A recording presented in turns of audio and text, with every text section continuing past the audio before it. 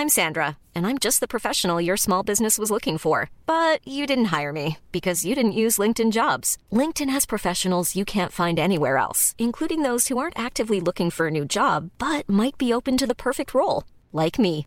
In a given month, over 70% of LinkedIn users don't visit other leading job sites. So if you're not looking on LinkedIn, you'll miss out on great candidates like Sandra. Start hiring professionals like a professional. Post your free job on linkedin.com/people today. Hey, folks, I'm Mark Maron from the WTF Podcast, and this episode is brought to you by Kleenex Ultra Soft Tissues, your ally to help tackle your allergy symptoms this season. I love the change of seasons, but nobody loves pollen and all those other things floating in the air that make you sneeze during this nice weather. Kleenex Ultra Soft Tissues are hypoallergenic and allergist approved, so fight back against watery eyes and runny noses without worrying about irritating your skin. For this allergy season, grab Kleenex and face allergies head on.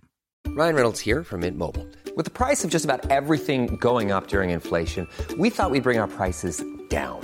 So to help us, we brought in a reverse auctioneer, which is apparently a thing. Mint Mobile Unlimited Premium Wireless. How to get 30, 30, bit to get 30, bit to get 20, 20, 20, bit to get 20, 20, bit to get 15, 15, 15, 15, just $15 a month? Sold! Give it a try at mintmobile.com/switch. $45 up front for 3 months plus taxes and fees. Promo rate for new customers for limited time. Unlimited more than 40 gigabytes per month. Slows full terms at mintmobile.com. This podcast is supported in part by the Bertha Foundation. Hi, Julia Zemiro here. I'm recording this podcast on the land of the Gundungurra people. Sovereignty was never ceded. We need a treaty. Let's start the podcast. A podcast about politics for people who hate politics. Yeah! This is Julia Zemiro Asks Who Cares? Well, hello everyone. 2022, can you believe it? Welcome back to Julia Zemiro Asks Who Cares? And you know what? It turns out quite a lot of people do. Today I'm talking to two incredible artists who care, create and want others to experience that creativity too. They're both musicians, Cloher and Astrid Jorgensen, the creator and conductor of Pub Choir. But first up, Cloher, Ngāpuhi and Ngati Kahu. Their most recent self-titled album debuted at number 5 on the ARIA charts and received rave reviews, and they were crowned Double J's Australian Artist of the Year. Now, on top of that, Jen is a co-founder of the independent Melbourne label Milk Records and created I Manage My Music, a masterclass series for self-managed artists just to get them on top of what it means to run your own business in music. We talk acting schools, impressing your heroes, all the training and belief that goes into being an artist, longevity, and why, more than ever, we need culture to turn to. It's so good to see you. So good to see you. Like, truly. I mean, one of the joys of Rock Whiz has been to have these incredible musicians just a handspan away from me on stage. And you've given me some of the best moments in my performing life, Cloher. Oh, that is so sweet. That really actually means a lot because I know you've seen many people come through the hallowed halls. And what people might not know is my thrill too when Jen was on the desk answering questions. She knew her stuff. Is that, of course, you do a little biog and you'd been an acting student. You'd gone through NIDA and I was fascinated that there was someone who had trained as an actor and then had become a musician. And I just think it's an excellent thing. And I know you didn't have a fabulous time there. Not everyone has a fabulous time at acting school. I did have a good time at acting school. But I do think that there are things you can learn at those places that are about asking yourself questions about who you are and how you move through the world? Absolutely. I mean, I think if anything, what acting school did you go to? Did you go to Whopper? VCA.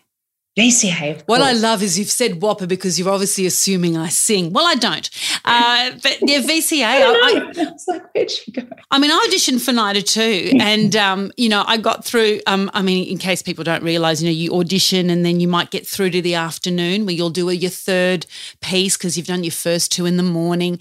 And I'd got through to the afternoon and I was convinced I was in. I mean, the process isn't finished. And then you have to go back the next week and I didn't get in. And there you are. Tried again the following year, didn't even get through the afternoon. But by then thought, I'll audition for VCA. And I was so delighted by the audition process at VCA. I was so hooked. I thought, oh, no, now I really want this. And then when I got in, I was pretty excited. And it turned out to be a good time, I feel like I learned how to learn there. Beautiful. Yeah, I think like it taught me a lot about the industry, maybe more so than about who I am. Really? I think in some ways I wasn't ready for that school, and I didn't have enough understanding of who I was, and so it really threw me. It threw me.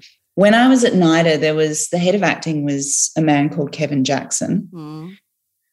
KJ, as we affectionately called him, and he was actually incredibly well read and was like a kind of dramaturg style kind of actor, and he just knew so much about playwriting and playwrights, and was one of those people that was like, include the commas, don't add words, respect the text, the writer's intention, loved Chekhov, one of those guys. And I sort of like at that, I was only 19. I kind of, wow.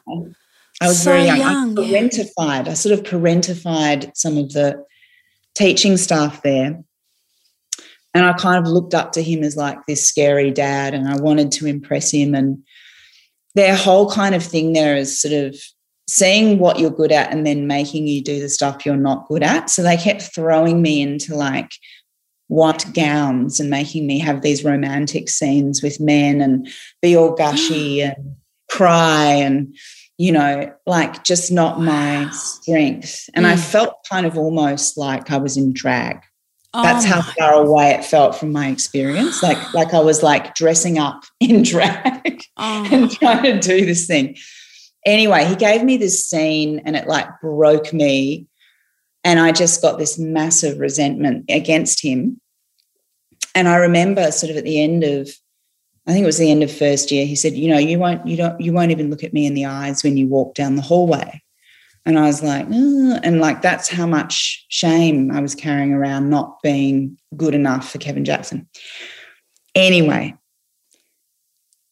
I think it was 4 years ago, I'm performing at the Lansdowne Hotel upstairs. They had this band room. I think they've closed now, which is very sad. And it was with my band, Courtney on guitar, Bones on bass, Shalaki on drums. Amazing band. We'd just been touring all around the world. So we were like on fire. Yay!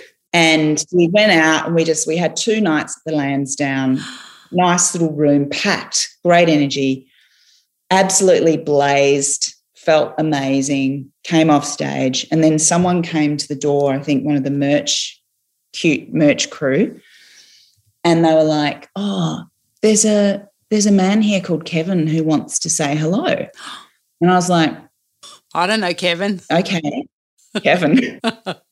Who the hell is Kevin? Anyway, this elderly man, like early 70s, I would say now, comes to the door, and it's Kevin Jackson. Oh, my God. My acting teacher.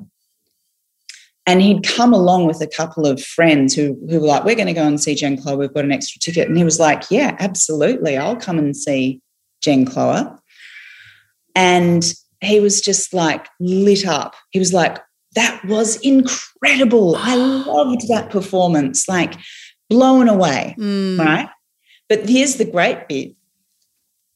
The next, I think it was like 2 days later, I saw this Google alert come up in my mail, because I have a Google alert on my name, like to know what's being written about me out there. 100%. 100%. And there was, he has this website where he reviews like Sydney Theatre Company, and they're amazing reviews. They're not like some weirdo that's just writing some, you know what I mean? Like they're really great reviews, but they're not for the media. It's his own passion project, but people read them. People who know read them. And he'd reviewed my gig. Oh, my God. Like he'd never reviewed any music show ever. It was like strictly theatre. And he had reviewed my gig as though it were a theatre piece. And he was talking about like how I embodied things and, like my strength and blah, blah, blah, blah, blah, and how Courtney was writhing with the guitar. You know, like it was like the most incredible review, and he loved it. And it was so beautiful and healing for me, because if there was one thing that KJ said that stuck with me from 25 years ago, whenever I was there, he was like, you know, your whole role as an artist is to create a body of work. That is what you will be remembered for, a body of work.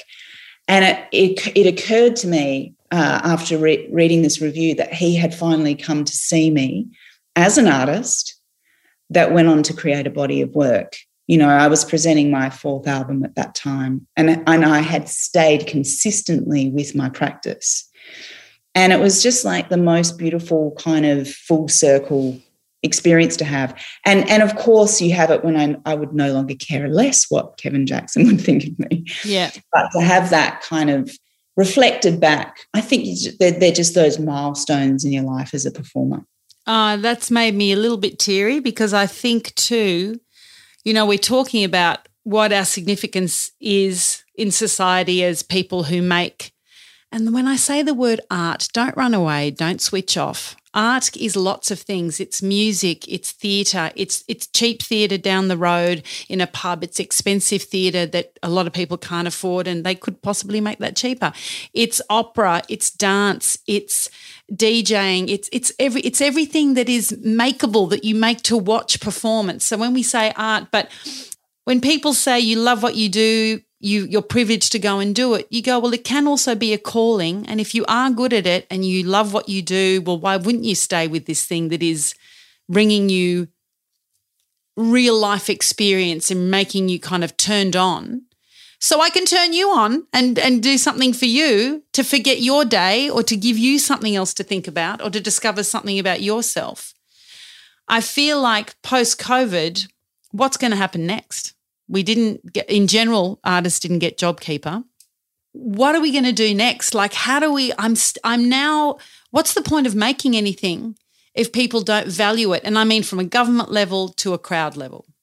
You know, something that I observed throughout COVID, you know, in my industry, which is the music industry, you know, there's younger artists in my sphere, some of whom I've mentored or worked with, either from a business angle or from helping produce their music or whatever they kind of come to me to assist with. And I produced an album with Alice Skye, an amazing songwriter, Wagaya Wamba Wamba woman from Horsham in Victoria. And also there's another great band called Cable Ties, a punk band, and also Hutchiku, which is Arnika Ostendorf, which is a band on Milk Records. And they're all kind of around a similar age, on that sort of second, you know, about to launch their second album, had like lined up labels overseas, booking agents overseas, going to South by Southwest. You know, it was, and it takes many, many, many years to get to that place where you are ready to launch your music into the world. And they're all, you know, like world-class artists. And then I just saw everything just collapse and keep collapsing. Oh my God. And remember when we thought COVID was going to go, like, we're like, oh, we should probably be back out touring by like July, August. Yes. Like when we thought it was going to go for 3 months. Yeah. And that was a long time. Yeah, I know. So that was kind of, you know. And they've lost their window there, haven't they? That's like this incredible window. They've lost this opportunity and all of the money and the support and the time and the planning that goes into that moment. And to build that back up again is the thing that I think I have concerns about, is that you kind of lose these young artists energetically and financially because of what they've had to go through and the mental, you know, like it was a really, really, really hard time. And I think, you know, most people probably wouldn't know about it because, you know, you probably don't have mates that are touring around in bands for the main part, right? You know? Yeah. When you know that whole sections of people, certainly in the arts industry, who have had to give it up and get another job completely, 2 years, I mean, you just can't get by. And even with all the pleading that we did, because that's what we have to always do is plead, when we, appealed to the government and said, with a flick of a pen, you genuinely could just change this. You could just go, oh, my gosh, artists, oh, whatever. Yes, all right, you get it too. That didn't happen either. And you have to. And I have theories as to why. Oh, great. Please begin. It's no mistake. That is a planned. That is, you make decisions about who you're going to fund and who you're not going to fund. And as you said, there's a flick of a pen. And I think that, artists are the enemy because we speak truth to power.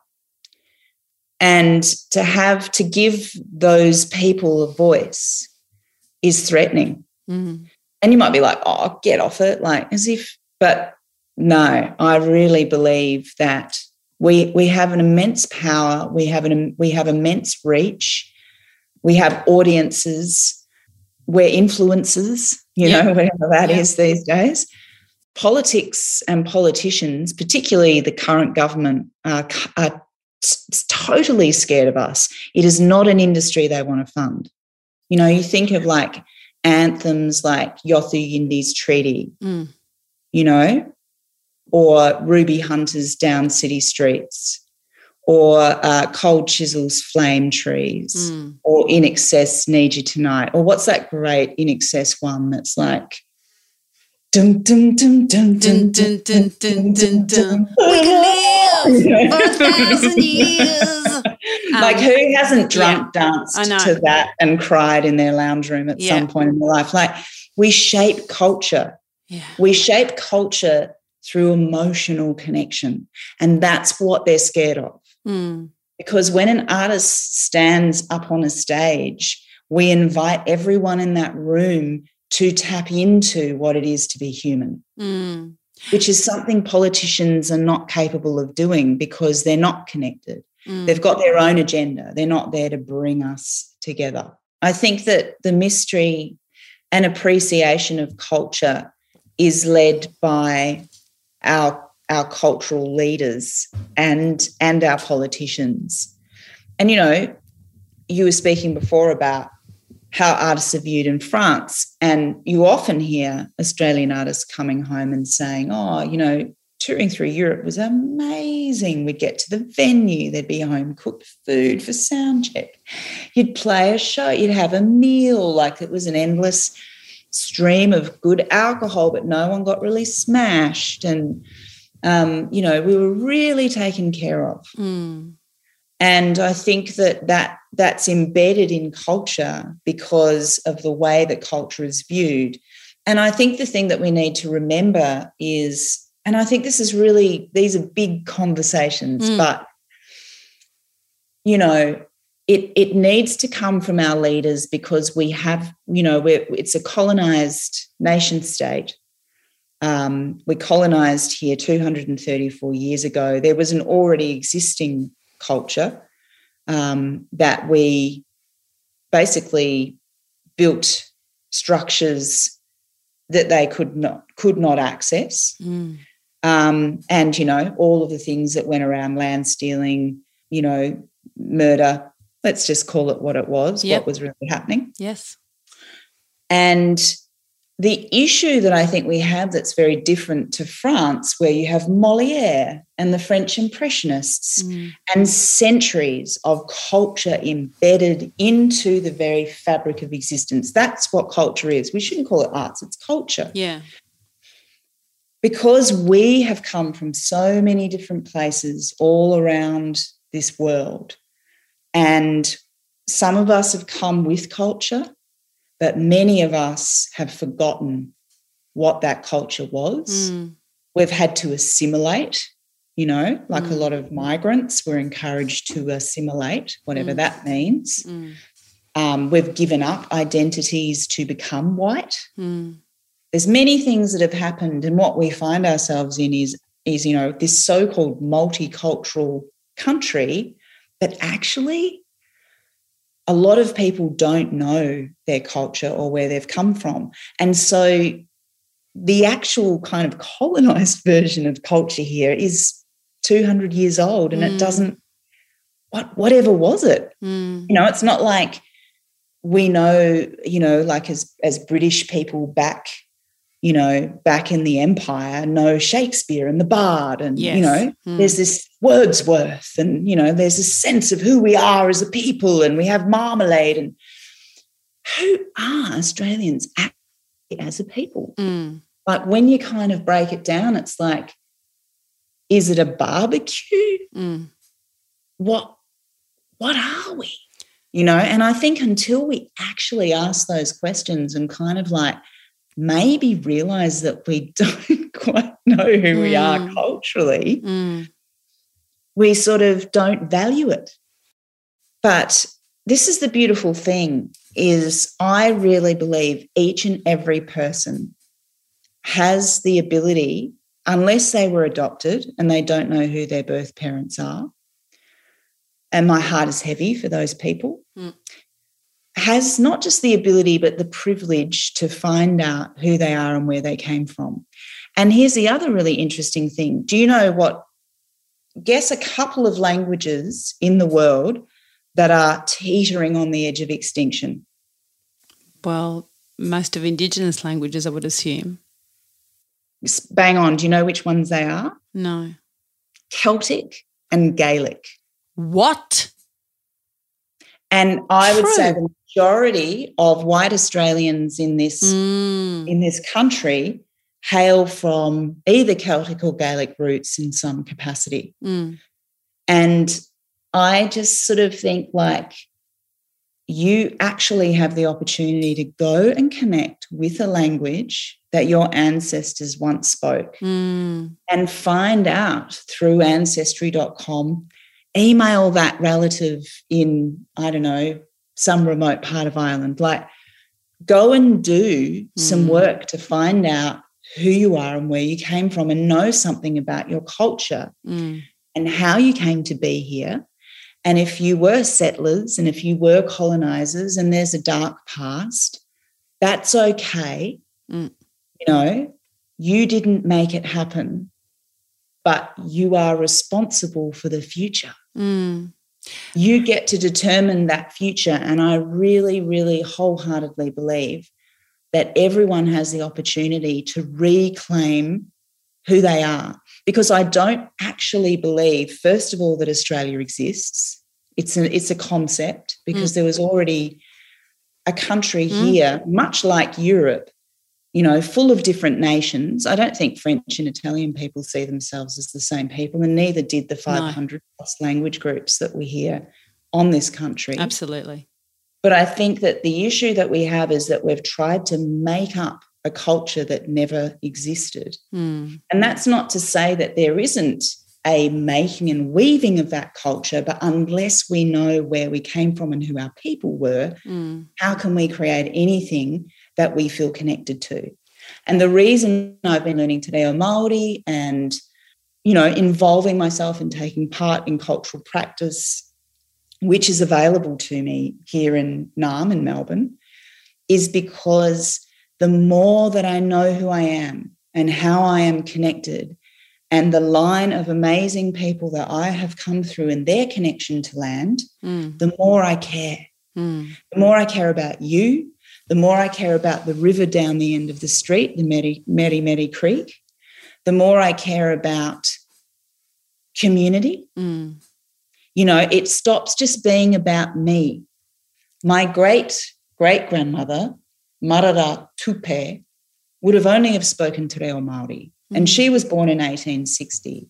My great-grandmother, Huriata Puata, who was born in 1890, would have spoken Te Reo Māori at home and English out in the world. And my mother, Dorothy Ehrlich Cloher, who was born in 1930, only spoke English. So that's how quickly, that's how fast those things move just in, you know, Indigenous people living, you know, in a colonised nation. But you think about, you come from another country, you land here, and I can identify with that. I'm like, I kind of woke up one day, Julia, and went, I don't know who I am. I was sitting making a record with an Indigenous woman, Alice Guy, who owned it. And it occurred to me, I was like, I've actually come through a whole line of Indigenous women, and I just didn't feel like I thought I had to earn it or something. Like I didn't have any right to claim my bloodline. And I had sort of a lot of shame around not knowing the language or not knowing the culture. But to end my little rant, this is, I think, the greatest and deepest healing is not to go and learn all about Aboriginal and Torres Strait Islander people.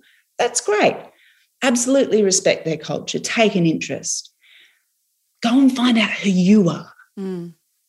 That's where the connection begins, because until we know who we are, we'll never know anyone else in the way that they need to be known and seen. But you're someone who's always been very inquisitive. That's why I like talking to you. You're someone who really is curious. And another thing you were curious about, as you are with this now, is at one point you asked yourself as an independent musician, how in the world are other people doing this? How are they getting by?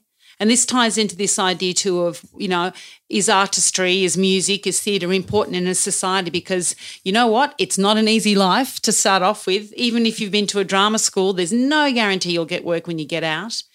And with musicians sort of finding their way, you observed your own practice and you were thinking, this is hard. Is it hard for anybody else? And you started a management course, if you like, and I love that it's called I Manage My Music. There's no you won't get it. There's no confusion around it. It's I Manage My Music.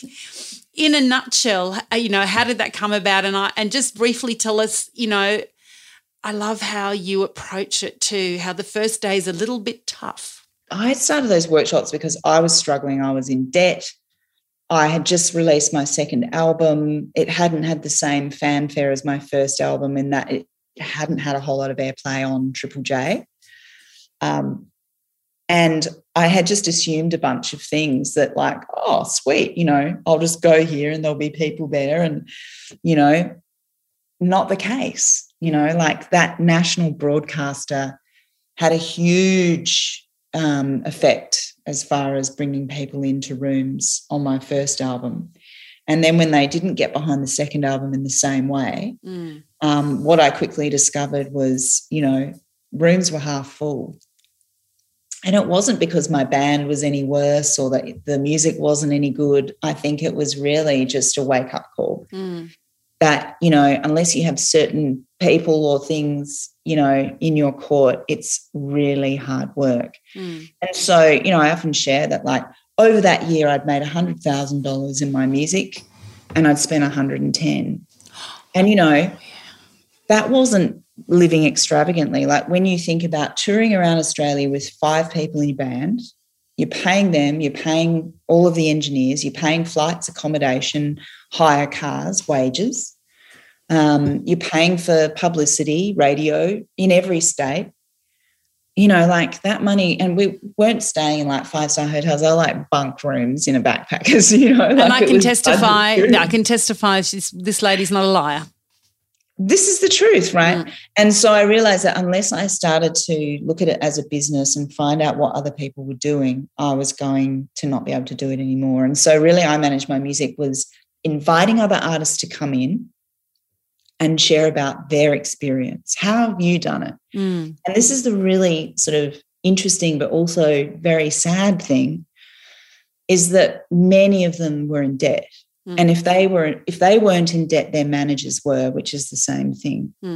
Because at the end of the day, as you know, we live in this massive continent.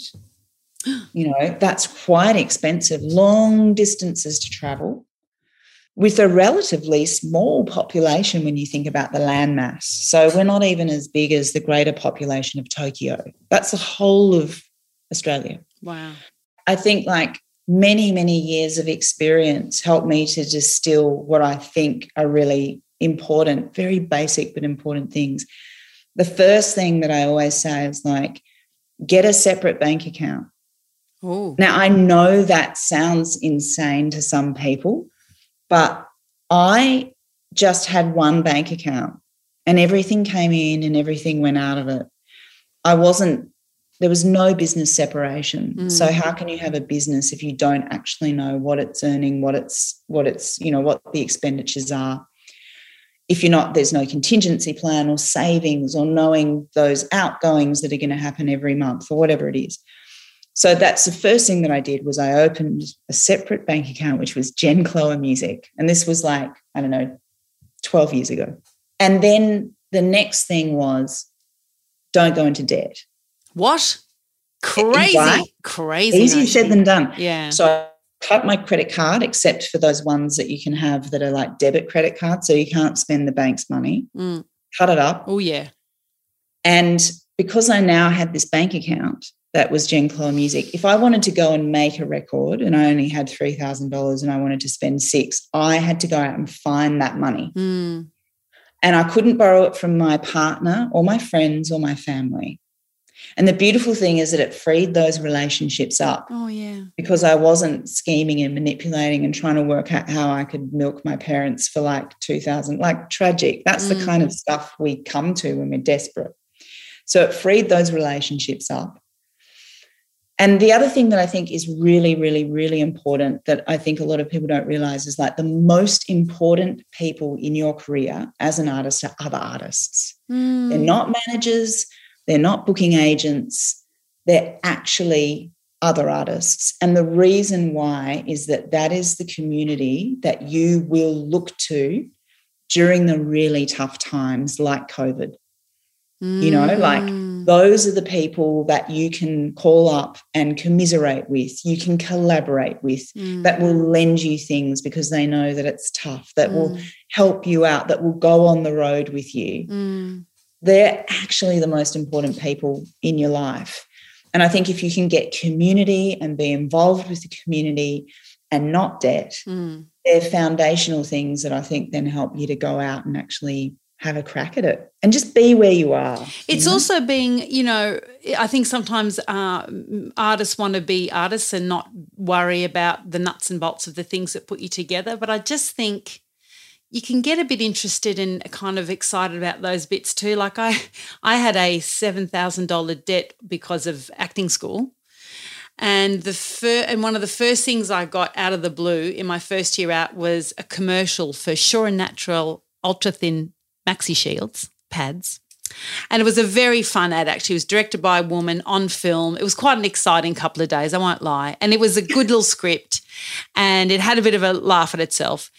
But I made $10,000 and I was spending it in my own mind. I had it spent, Jen. I was going away.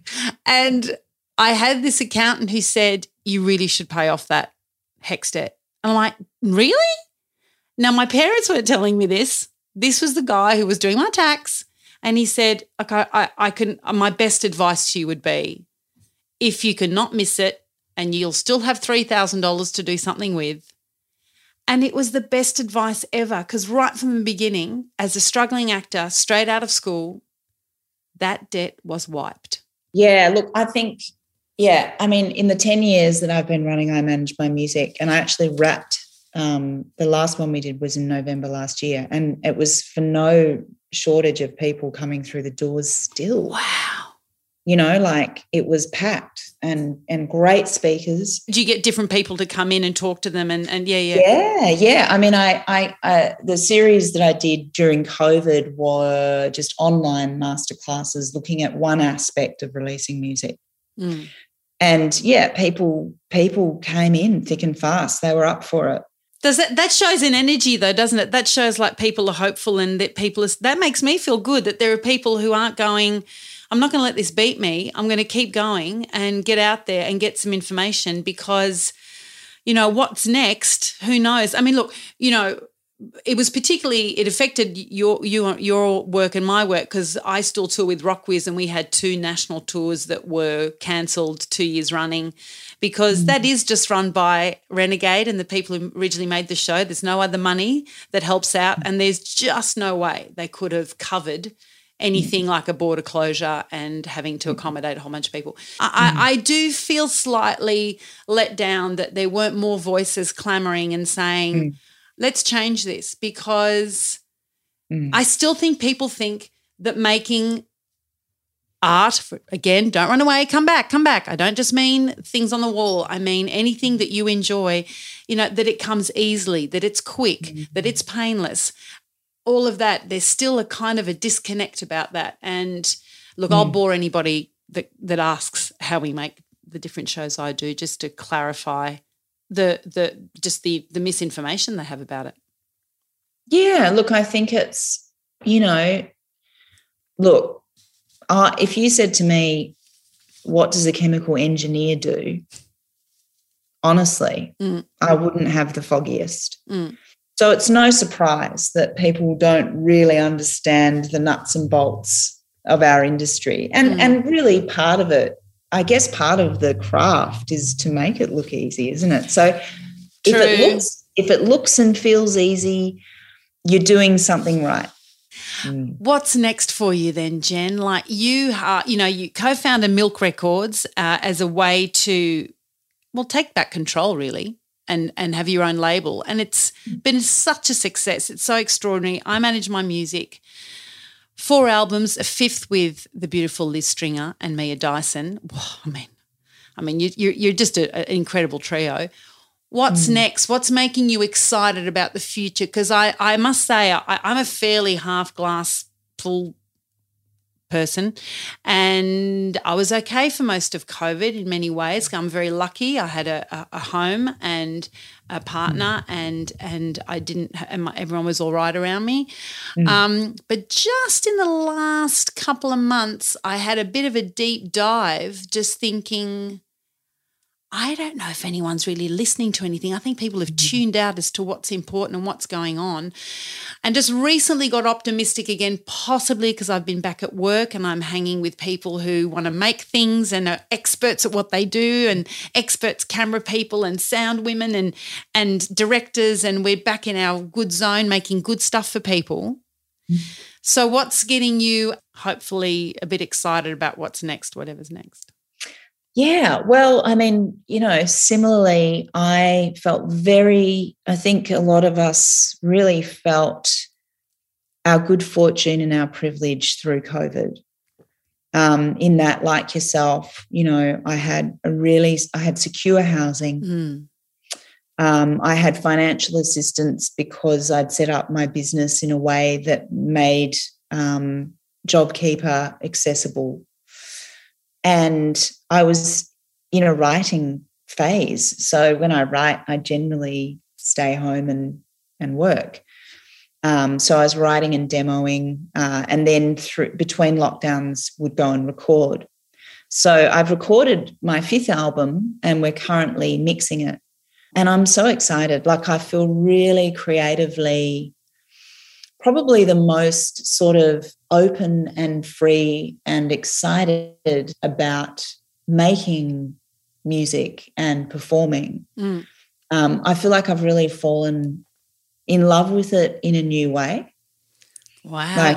And I think it's because of that thing that I was saying of like taking the time to understand more about who I am and where I come from means that the way that I locate and situate myself in my music is much more meaningful. There's a connection there that I've never felt before. And it feels very powerful and embodied. And I think there's a real healing in the music as well because of my own journey of reconnection and what I have to offer through that. So I've got all of these projects around the album at the moment. Some of it's making work back home in Aotearoa, hopefully in June if Omicron doesn't hobble us, connecting with other Māori who are making work, and just generally artists in general, film projects, maybe a cheeky little podcast. I'll be listening. Oh, look, why not? And I love a yarn. I love kōrero, so here we are.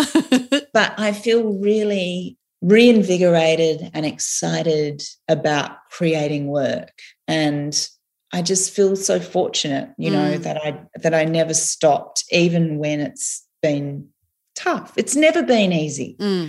Like I've always had to be there pushing it along. No one's ever kind of stepped in and gone, oh, here you go, Jen, like we're going to do it all for you. Just take a chill pill.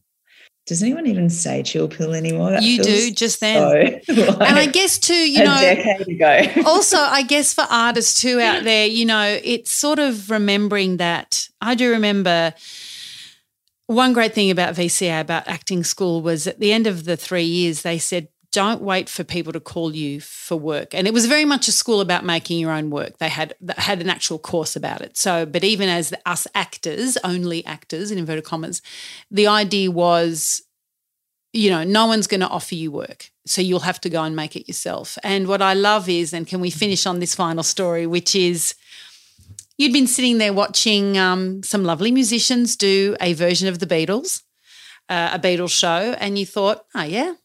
And you thought, there must be an album or some extraordinary female performer that we could do. Tell us about coming up with the idea and executing it. Yes. Well, look, that was a beautiful moment in my life. Yes, having just watched another one of those kind of Beatles cover shows doing the White Album. They always seem to do the White Album.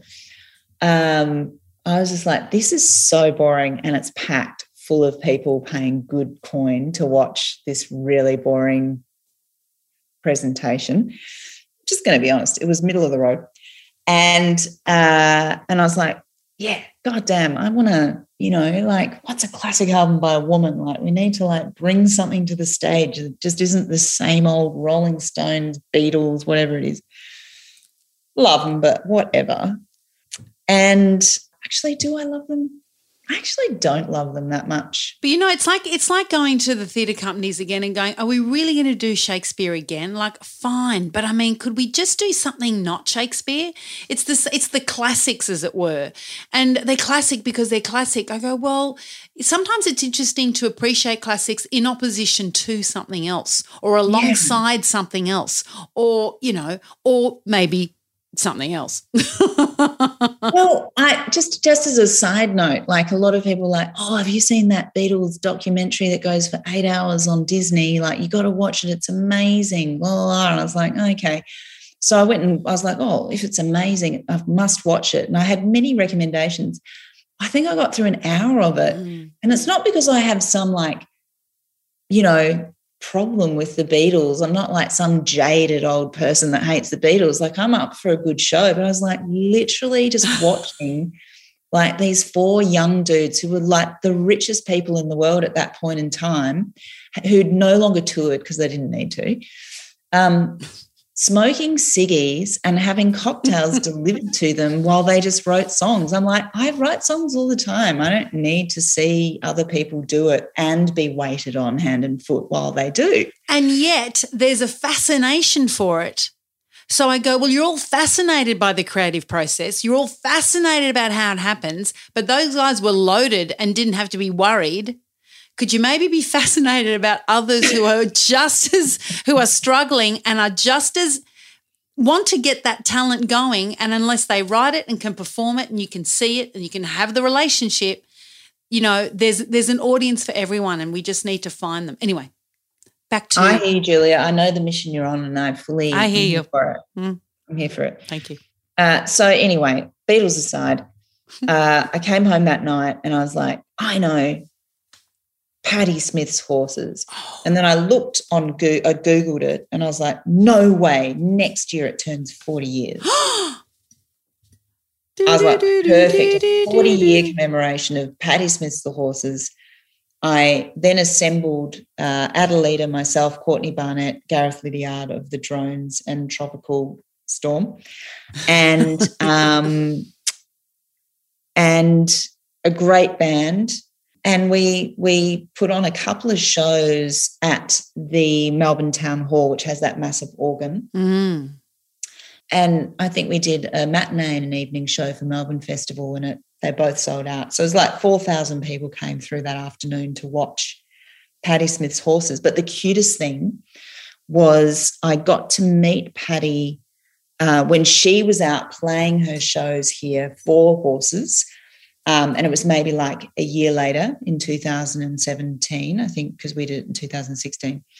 And her tour manager came and got myself Courtney. We walked down like all through the little halls behind the art centre. And kind of on the way, I was like, oh my God, I'm about to meet Patti Smith. Like, that's really something, you know, like I feel a bit nervous. I thought we were just going to be like in your backstage green room, everyone having a few drinks. Hey, Patti, here's Jen and Courtney. Oh, hi, how you going? Love your work. And then you go and, I don't know, grab a drink and, you know. Yeah. But we come to this stage door, opens the door to this wardrobe room or what do you call it, change room, and Patty's just there, just sitting there. Of course She's she just is. performed Horses on her own. Like we did it with like 6 performers. And we just had an audience with Patti Smith for like 20 minutes or something, just myself, Courtney and Patti. And, you know, like, what do you say? I was just like, oh, thanks so much for riding horses. But then she was like, oh, yeah, that was great. You know, some friends sent me some videos of y'all doing it. And, yeah, good stuff. Oh, she saw some of it. She saw some of it. Oh, my and she loved it. Oh, my God. She gave it the thumbs up. Patti gave our production of Horses the thumbs up. So that was a super cute moment. It's like it's a bit like the Kevin Jackson moment too, where you like you have this experience and they come back to go, I witnessed it and saw it. You know, it's a real. I wish audiences too realise how much belief it takes to be a performer. A belief that you keep moving forward and you keep finding new things, and every now and then something just works. And you savour it, you really savour it, and you remember it, and it becomes this terrific memory that you'll think about when you're 80 and you can't move anymore. And it'll be this time. And COVID reminded me of that. I just thought COVID felt like this is what retirement is. I've got to make more memories. I've got to make more memories for others. I want to make sure, do you know what I mean? Like that, at least I had something to think about while we were stuck and going, well, if I never tour again, I remember that great time when we did this and that. I guess too what I love about that Horses story, I know I've heard you speak about, because you had an acting background and you sing as well, there was a moment where the two of them came together, and when you performed in that show and you really felt like the two streams connected, and that's such a magic thing to happen for a performer when you go, oh, I do have this extra stuff in my kit that is like performing a monologue. I mean, that's so Patti. I mean, that she absolutely is what she does. And so theatrical and so powerful. Theatrical. But here's the thing as well. I mean, I think it was said, you know, many times over, you know, COVID of the past 2 years, we're still in it, is what did we turn to? Oh, yeah. You know, aside from food, alcohol and our pets, we turned to literature, poetry, beautiful film and television, music, podcasts. Like we turned to culture to fill the cup, you know, when we couldn't be living, you know, that bigger sort of out in the world life. And so even if we might like to think that we don't value culture, we do. It's absolutely embedded, you know, it's embedded in our very souls. Like everyone looks to it, whether they know it or not, to connect with the truth of who they are. Jen, onwards and upwards. So good to talk to you. And I can't wait to hear the next album. Mwah. It's coming. So great to hear from Jen. Sometimes it is good to meet your heroes. What up, what up? Jay-Z asks who cares. It's your boy, it's Jay-Z. Make some noise. Not bad, Jay-Z. Julia Zemiro. This is Julia Zemiro asks who cares. Our second guest is Astrid Jorgensen. She is an Australian vocalist, conductor and composer, and she's the founder and director of Pub Choir. She radiates intelligence and creativity and simply wants every one of us to get creative too. Hello, Astrid. Julia, I'm obsessed with you. Oh, Jay-Z. yeah. Are you doing? The real Jay-Z. Yeah, I mean the original Jay-Z, obviously. Astrid, so delighted to be talking to you. You blew my tiny mind when I saw you do Pub Choir, and when I was the artistic director of the Adelaide Cabaret Festival, you were the first thing on the list of what we wanted to get because of what you do. For those people who don't know about Pub Choir, tell us. What is it? Pub choir is essentially what it says on the box. It's people singing together at the pub, nice and rowdy and fun. But on another level, Trent Dalton, the wonderful Brisbane author, said to me once of his experience of coming to pub choir and experience it himself, said that it is the sound of people agreeing, which I think is such a beautiful way to describe any choir. It is just regular people who might not know each other at all, who might disagree with each other on so many facets of life, all coming together and sharing one singular goal for an evening. And that's what pub choir is. We learn one song at the show. You don't have to prepare anything. You don't have to be good at singing. You can be truly awful, but you get to come along and we will carry each other in the crowd. And at the end of the show, we perform what we have learned for each other. It sounds very cerebral, but it's mostly me insulting a crowd of people and yelling at them. But it's fun. It's awesome. It's wonderful. That's a beautiful description. What I love, of course, is that, Astrid, you had your first singing lesson and you were so excited by the tools that you were given in that first lesson to go, oh, right, you got excited. You wanted to share that with other people. You went teaching and it didn't quite go as you thought. Look, I retired quite quickly from teaching. It was a short, not illustrious career of 1 year. I tried high school teaching because I found music lessons like magic. I had always been good at music. Like as long as I can remember, I've been able to hear songs with a lot of detail in my head. And I thought that was something everyone could do, but it turns out not. So I thought I'll go get some lessons. When I was 16, I had some singing lessons and I thought it was like learning a spell.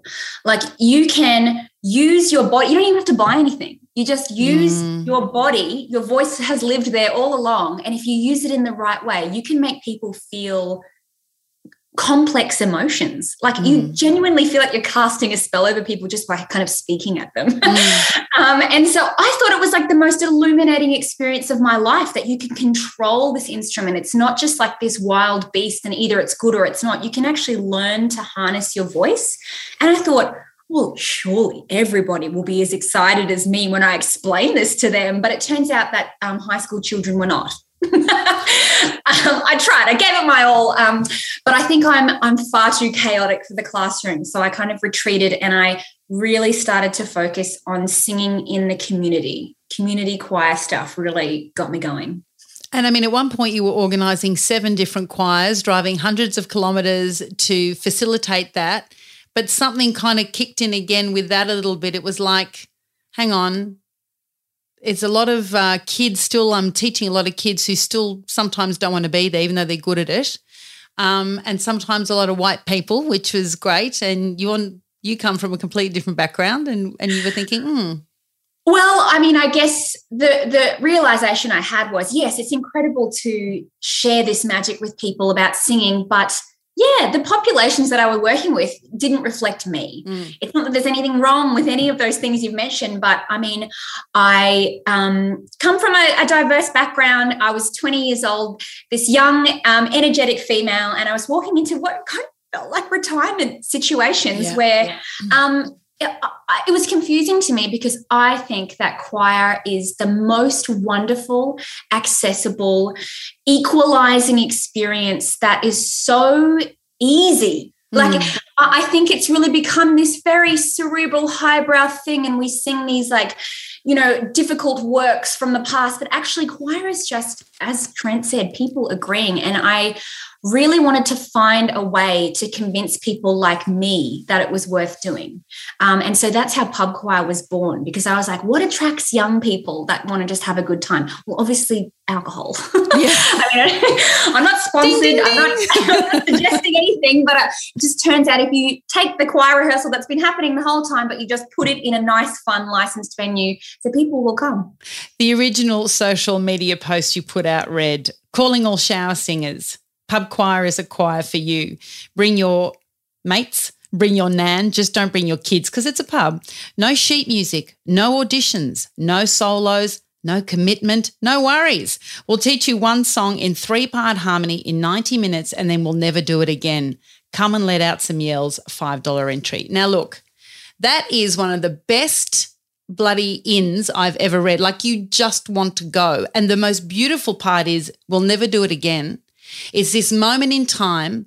It's not about keeping it. And even though you do film it so people can have it as something to watch later, of course, they put their phones away and they completely get into what you're doing. Now, when I first saw it and was part of it, I thought it was just going to be everyone just singing everything. But no, you actually do teach a 3-part harmony, and it's like you kind of teach up rather than teach down.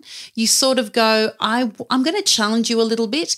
And you can see people, well, you tell me, you can see people sometimes, do they get frustrated? Does the penny drop? I think it's more of a doubt. It's like the road to Damascus. Everyone comes along and they do not believe, and I yell at them until they do, you know. I think, a big part of it is that it's honest. So I think a lot of people who come along know that they sing out of tune. There's no point in me cajoling them and lying to them. We don't need leaders to lie to us. The truth is more much than they quicker. already do. That's right. We're full. Couldn't receive another lie. Thank you.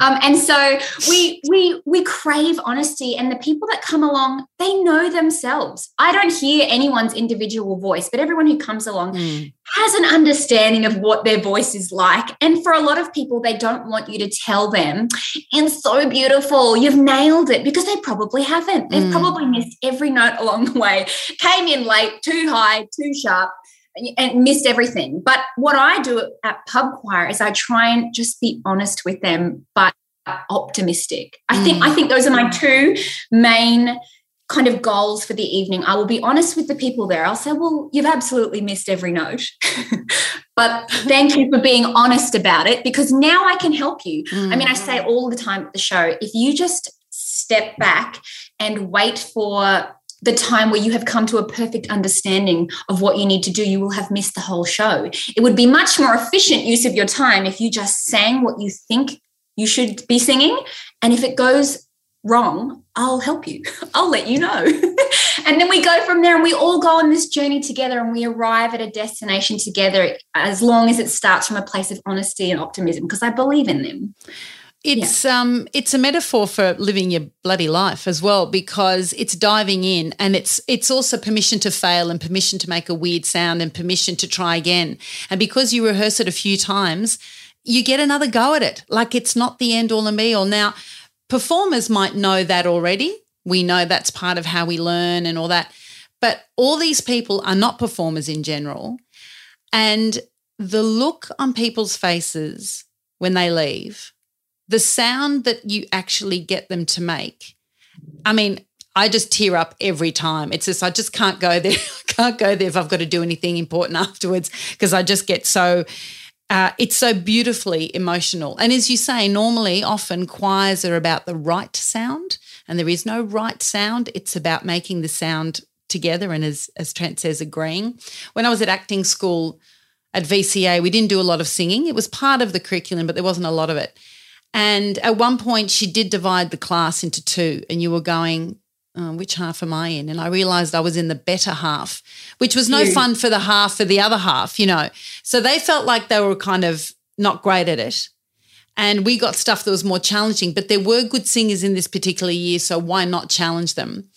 But what she really meant to say too, before she divided, was that she didn't believe that every singer could act, but she felt that every actor could sing and could communicate a song by acting, by feeling, by telling the story of it. And let's face it, you know, if we all judged every musician by The Voice and Australian Idol standards, there would be no Tom Waits, there'd be no Dylan, there'd be no scratchy voices and interesting voices. And yeah, I mean, I think that the music is confusing in that way and very challenging in that way, because input does not necessarily equal output. You know, you could do everything technically correct, but that doesn't mean that your voice moves people. And you could miss most of the notes and have a really gravelly voice, and yet something is awakened in the people that listen to you. So I'm absolutely sick of artistic pursuit being presented as there's an end point. There is no finishing point to art. You cannot complete music. You can't go and study it and then be like, well, I've done it all. I'll move on. Like, there's no line. It just goes on. And if all of it is subjective, and I'm sick of this judgment, this laden with judgment idea about the arts, you know, your voice might be out of tune all of the time, but that's a subjective criteria, you know. And I just think the one fact about voices is that every single one is unique to the user. Like, you know, you can buy pianos from the factory, but you can't buy a voice. Every single one is unique to the user, and that's worth celebrating, even if it sucks, even if all of the notes are wrong. The new platform Papers is a great volume of stories about arts and what's going on. And this particular one is What Future for the Arts in the Post-Pandemic World. Indeed. And in it you write, we all deserve to feel joy even if we are not the best. Is that the mantra when you look out onto that crowd, when you're filling up a huge room of, you know, up to, I mean, I've got it here, 3,000 people, you did Truly, Madly, Deeply, that great Savage Garden song. 3,000 people, that must have been awesome. Yeah, well, think about the odds, though. Like 3,000 regular people, there's no auditions, as if all of them are going to be good. I mean, as if any of us are the best at anything. Yeah. I mean, really, let's be honest about it. There's billions of people in the world. The odds are not good for you, you know, to be the best at anything. We all exist in this vast average, you know, like the sooner you can accept that, the reality of that, letting go of the idea that we are striving to climb this heap of shit. Yeah. You know, like there's just, the odds are so poor. They're against us. And so I feel like the moment that you can accept that we exist in this vast average is so freeing. So you are free now to enjoy an experience. Of course, you're not the best. Of course, like when you sing, you are not the most beautiful sound in the world, and that's okay. Like, you know, I get a lot of people who come along before the show, before they've had their conversion, and they say things like, you know, oh, I'm absolutely tone deaf. I could never sing a note right, and I know there's no hope for me. And I sort of think to myself, what are you basing that comparison on? Are you listening to literal famous singers and then deciding that there is a chasm between you and them? Of course, Beyonce wouldn't exist unless she was remarkable. And to compare our voice with what we hear, what this curated sound that we hear everywhere on the radio, and like, you know, after the producer has ironed everything out and after everything is so schmick and clean, and then to listen to that and think, oh, my voice isn't that good. I mean, of course it's not. Come on, get off your horse, you're crazy. You know, like, you know, just accept that your voice is unique, and that is enough. You make the comparison with sport where you say, you know, we know that we're not going to be at the Olympics, so that doesn't stop us playing soccer on the weekend with friends. It doesn't stop us playing tennis with friends. It doesn't stop us doing a bit of a dance class and not being great at it, but you just love doing it. With singing somehow, is it because it's emotional? Is it because it taps it? Because someone in the family has obviously said to them, you can't sing. I hear that all the time. Oh, because with Rock Quiz, we just do some singing sometimes and we challenge them and they're like, oh, no, I'm the one in my family who can't sing. But is it because singing is emotional too? Other activities don't bring out emotion like that maybe? There's probably lots of factors for each individual, but I reckon overall, I think singing feels like a personal failure because it came from your body. You know, with I also learned violin and piano as a young kid, and you press keys and you look at the string and you know, you can see physically what you're working with. With singing, it's all internal. It's very personal. And so when things go wrong, you did it. You know, you made the noise. And so it feels like such a personal failure. But I mean, I would counter that by saying that much like sport, singing is a physical activity. I mean, I wish it was more physical, just personally speaking, you know what I'm saying. But I mean, it's a physical activity, as in if there's anything about your voice that you're embarrassed about or that you don't like, there is a physical solution, because all noise is created with your own body. So, you know, if your voice you feel is too annoying, you know, you can learn to change tone of a voice. So I'm not suggesting that you do that, but this idea that it's like this fixed property of our bodies is not true. And, you know, I think sport does a lot better of a job of convincing society that it's okay to be average. You know, like anyone at any physical level can find like a Little Kicks AFL team or a night indoor netball team and you can be the worst and super uncoordinated and someone will have you. But what do you do if you're really bad at violin? You know, like where do you go? Yeah. I think, the arts has this problem with kind of prestige and competition, whereas I think, you know, pub choir at least, I mean, I'm not trying to make it a big self-promotion thing, but I think we have given people a space to be truly awful and to have the loveliest time, because it is okay. If there are enough of us helping each other, we can celebrate the vast average. And I think that's what people want in a post-COVID world. Like, I think all of us have spent a lot of time at home reflecting on what is actually important. And I think comfort and happiness have really risen to the top. You know, I've noticed some of my corporate friends, they're not interested in wearing heels and a power suit to work. The way that we look has nothing to do with our performance. You know, like people are looking to work at home and they're brushing their hair less, even though there's a Zoom meeting and they've got a kid on the hip. And we are looking for comfort and we are looking for experience. And I think anything we can do to offer people that, especially in the arts, you know, bring it on. I know, it's our job. Now, you are an artist. You were making quite a good living. I'm assuming with pub choir you were doing incredible shows, so many extraordinary people involved along the way. You know, Mariah Carey got involved at one point and said how fabulous it was. It was going all around the world. And then COVID hits. Now, any of us that work with a live audience, all of a sudden that work literally disappeared. How did it play out for you? Well, it was a couple of touch and go brown moments there, but I think, do you know what is incredible? And I do not take this for granted. I understand that this is not everyone's story. And in fact, I think it's the exception, is that we thrived throughout COVID, which is unbelievable considering that choir was often illegal during the last 2 years. Yeah. It has, like, my business has been illegal. And unsafe. It's so unsafe. You know, you can cheer at the footy, but once it's a song, you know, those particles. So anyway, what actually happened was I reflected more deeply upon what pub choir was about anyway. So yes, it was going very well, and I do grieve some of those opportunities that I think we might have lost forever perhaps, but I had plenty of time for introspection and to consider what it is that I'm trying to do anyway. Was it to fill a pub with thousands of people? No, that's not what started pub choir to begin with. The idea was offering people the opportunity to make art averagely and to feel safe and to enjoy the experience. And I came to the realization that we didn't even need to be near each other. We could still have that experience, and that's how couch choir was created. It's the same idea. You know, everyone is invited, no matter what your voice is like, you are invited to come and be part of this experience. But rather than it being live, people would send their performances as a video to me and my team, and we would edit them together. And I think that is extraordinarily brave of all the people who were a part of it. Because at pub choir, you just get lost in the crowd. Just go stand near a very loud person and then blend in. You know, they'll cover any noise you make. But at couch choir, you send your individual performance to us. And what happened was our business grew. Because like I was saying before, I think of all of the terrible things that have happened in the past 2 years, one silver lining is that I think COVID has helped us all to reframe what we consider important. And I think people were sitting at home and they wanted connection.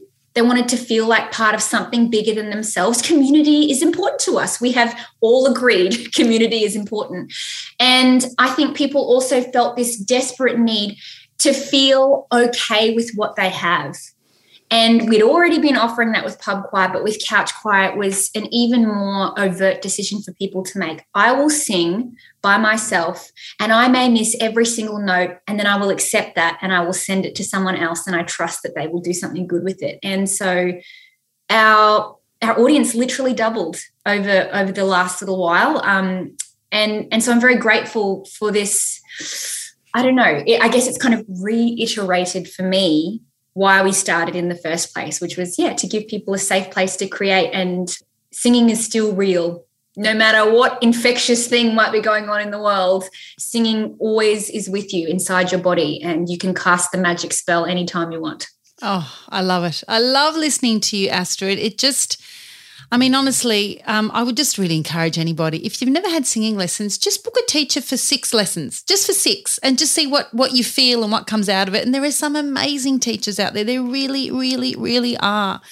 It's so worth doing. So I have to say, though, when COVID hit and we had a lot of time to think about all of these things, and JobKeeper came out, and all of a sudden it seemed that the artistic community wasn't going to be able to get any of that. And again, maybe with the flick of a pen, we could have that changed.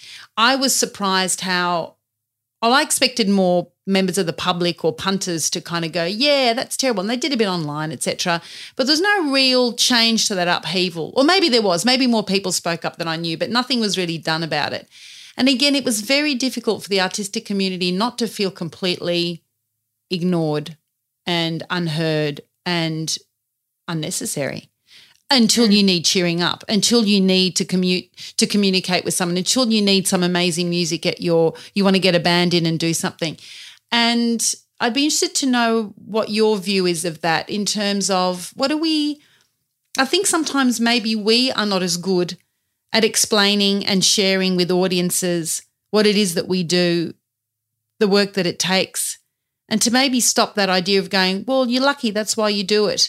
I find that you kind of cross this nice divide between you are a professional musician and singer, but you engage people who are not, and you make a beautiful, beautiful, beautiful thing.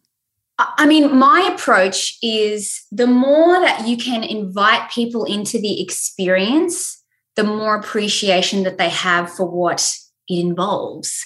So, I mean, say with sport, I had tennis lessons very briefly as a kid, and I was actually beaten in my only match I ever played by a girl with one arm, and I was, thrashed 6-love.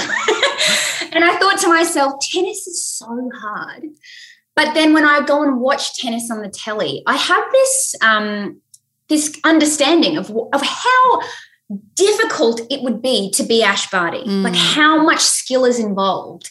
And until we in the arts community offer people the experience of music making, in my instance, they may not be able to come to a place of appreciation of how much it involves to become a master of your craft, to go and see an incredible musician and to understand that this is not just the way that they work up, but it actually takes considerable effort and practice to get to that place. And I think, we do quite a notoriously bad job of this grassroots creation. And it's interesting, when we bring into the COVID conversation of, we felt like we were adrift in the arts community and we weren't sure if we were truly appreciated. I think that there is a lot of passiveness around the consuming of art, and the internet has everything to do with that. And, I think that live music is a much richer experience than listening on your phone, but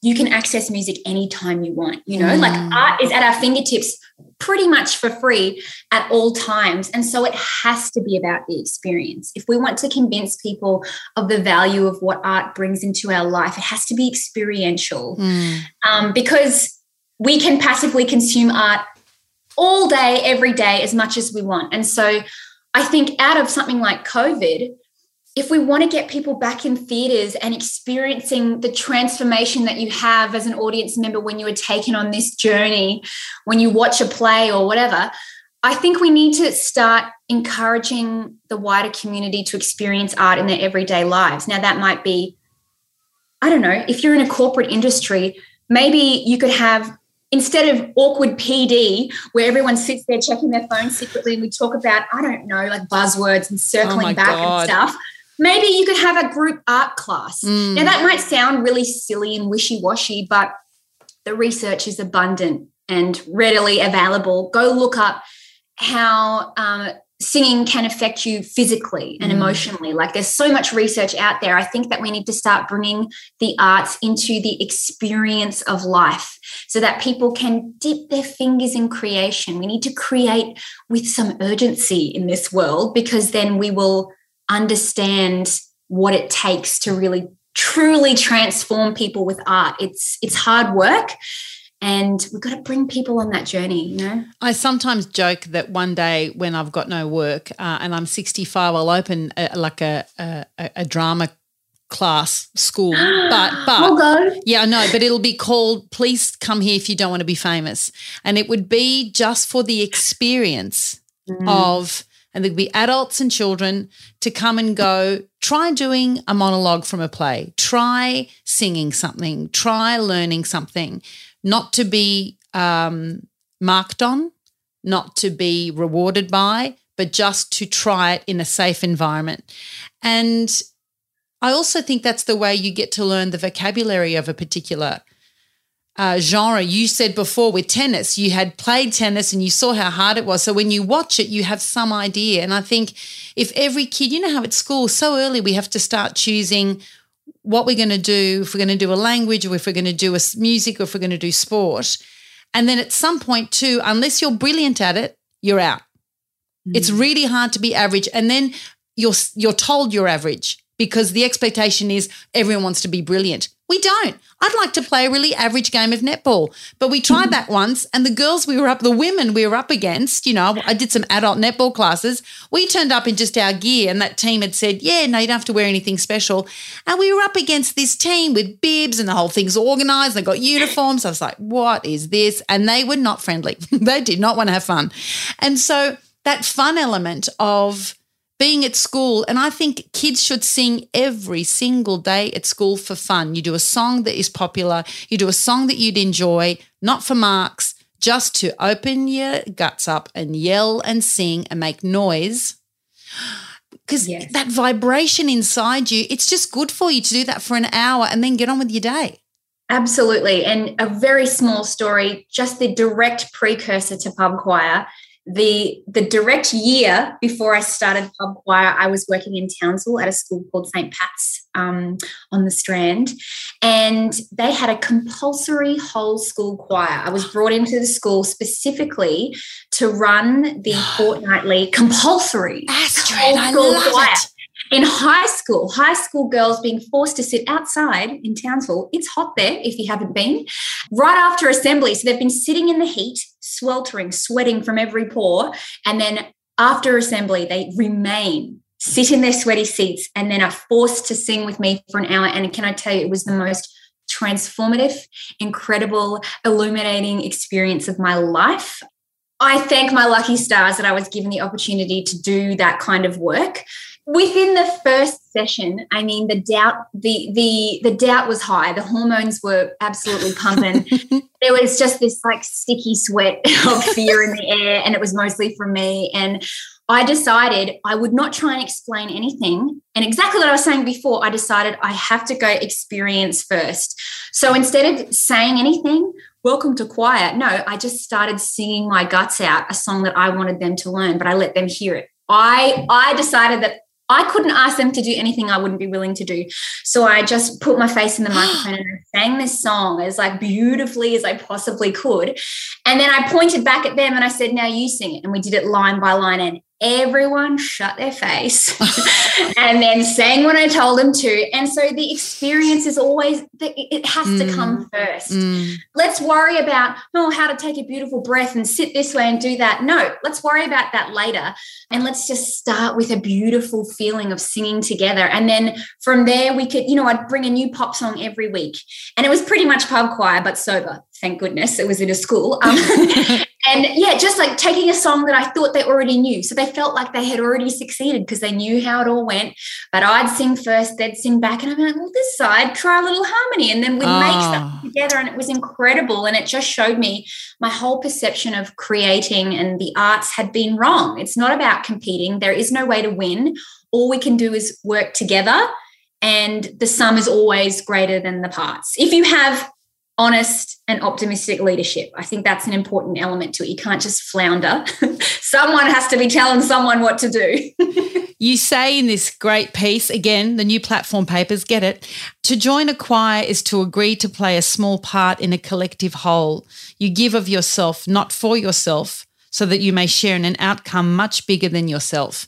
I mean, isn't that Isn't that how we should be voting? Isn't that how we should be living? Isn't that how we should be being, like, together? Like, that's the fun part of it, isn't it? That's why we're all here, isn't it? I mean, I like to think so. And I mean, if I've heard that there's a parliamentary choir, and is there? I would be willing, if you pulled my leg, I'd be willing to go and take the parliamentary choir, because I would love to boss around some politicians with some honest but optimistic leadership and say, no, if we work together, we could actually agree and create something better than we could create by ourselves. I mean, I think that's pretty megalomaniac vibes from me, but no, I mean, I think it would be really nice to even have that literal politicians working in literal harmony together. Wouldn't that be nice? That's my dream. That's literally my dream. I'm putting it out there. Anyone who's in the parliamentary choir, I'm available. She's available. And also let's shout out, let's have more compulsory whole school choirs. Oh my gosh. I think that it was an experience for them as well as me, and we could do with a lot more of that in schools and in society in general. Let's make stuff averagely and have a lovely time. Let's make stuff averagely and have a lovely time. Astrid, you're just a ray of sunshine, and I also want to shout out to wonderful Waveney Yasso, who works with you and plays guitar and gets us all smiling and getting into it and gives us a hand with the tune, because sometimes you don't know where we're going. She will absolutely be listening, and I bet you she's wearing the custom-made Julie Zemiro shirt that she had made where you and her hugged, and she got it printed so that it would last longer, the feeling. So thank you for being so lovely and supportive to everything we do. Thank you. And it was a thrill also that SBS made a show around pub choir, and specifically they made it around the fact that choirs hadn't been able to get together, and we cut to different, I hosted it with Miranda Tapsell for SBS, and we cut to different choirs all around the country to check in with them in terms of what they'd been doing.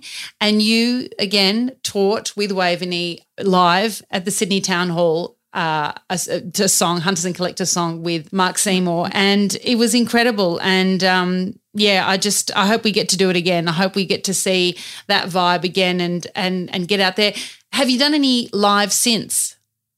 So we've done one show in 2022 and it was incredible. We did the song I Love You Always Forever. We did it in Brisbane. This beautiful song by UK singer Donna Lewis, I Love You Always Forever. Yes.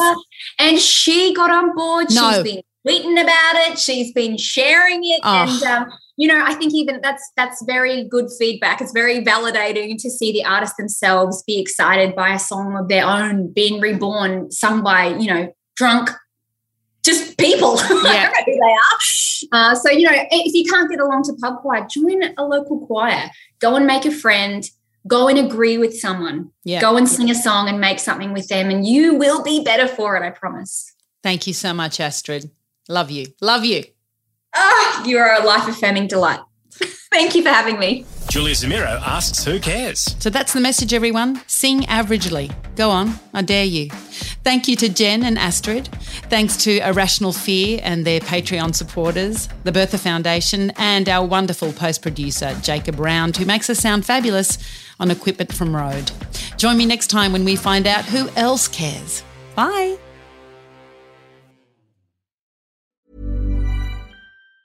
Hey, folks, I'm Mark Maron from the WTF Podcast, and this episode is brought to you by Kleenex Ultra Soft Tissues, your ally to help tackle your allergy symptoms this season. I love the change of seasons, but nobody loves pollen and all those other things floating in the air that make you sneeze during this nice weather. Kleenex Ultra Soft Tissues are hypoallergenic and allergist approved, so fight back against watery eyes and runny noses without worrying about irritating your skin. For this allergy season, grab Kleenex and face allergies head on. Planning for your next trip? Elevate your travel style with Quince. Quince has all the jet-setting essentials you'll want for your next getaway, like European linen, premium luggage options, buttery soft Italian leather bags, and so much more. And is all priced at 50 to 80% less than similar brands. Plus, Quince only works with factories that use safe and ethical manufacturing practices. Pack your bags with high-quality essentials you'll be wearing for vacations to come with Quince. Go to quince.com/pack for free shipping and 365-day returns. Hey, it's Paige DeSorbo from Giggly Squad. High quality fashion without the price tag. Say hello to Quince. I'm snagging high-end essentials like cozy cashmere sweaters, sleek leather jackets, fine jewelry, and so much more. With Quince being 50 to 80% less than similar brands. And they partner with factories that prioritize safe, ethical, and responsible manufacturing. I love that. Luxury quality within reach. Go to quince.com/style to get free shipping and 365-day returns on your next order. Quince.com/style.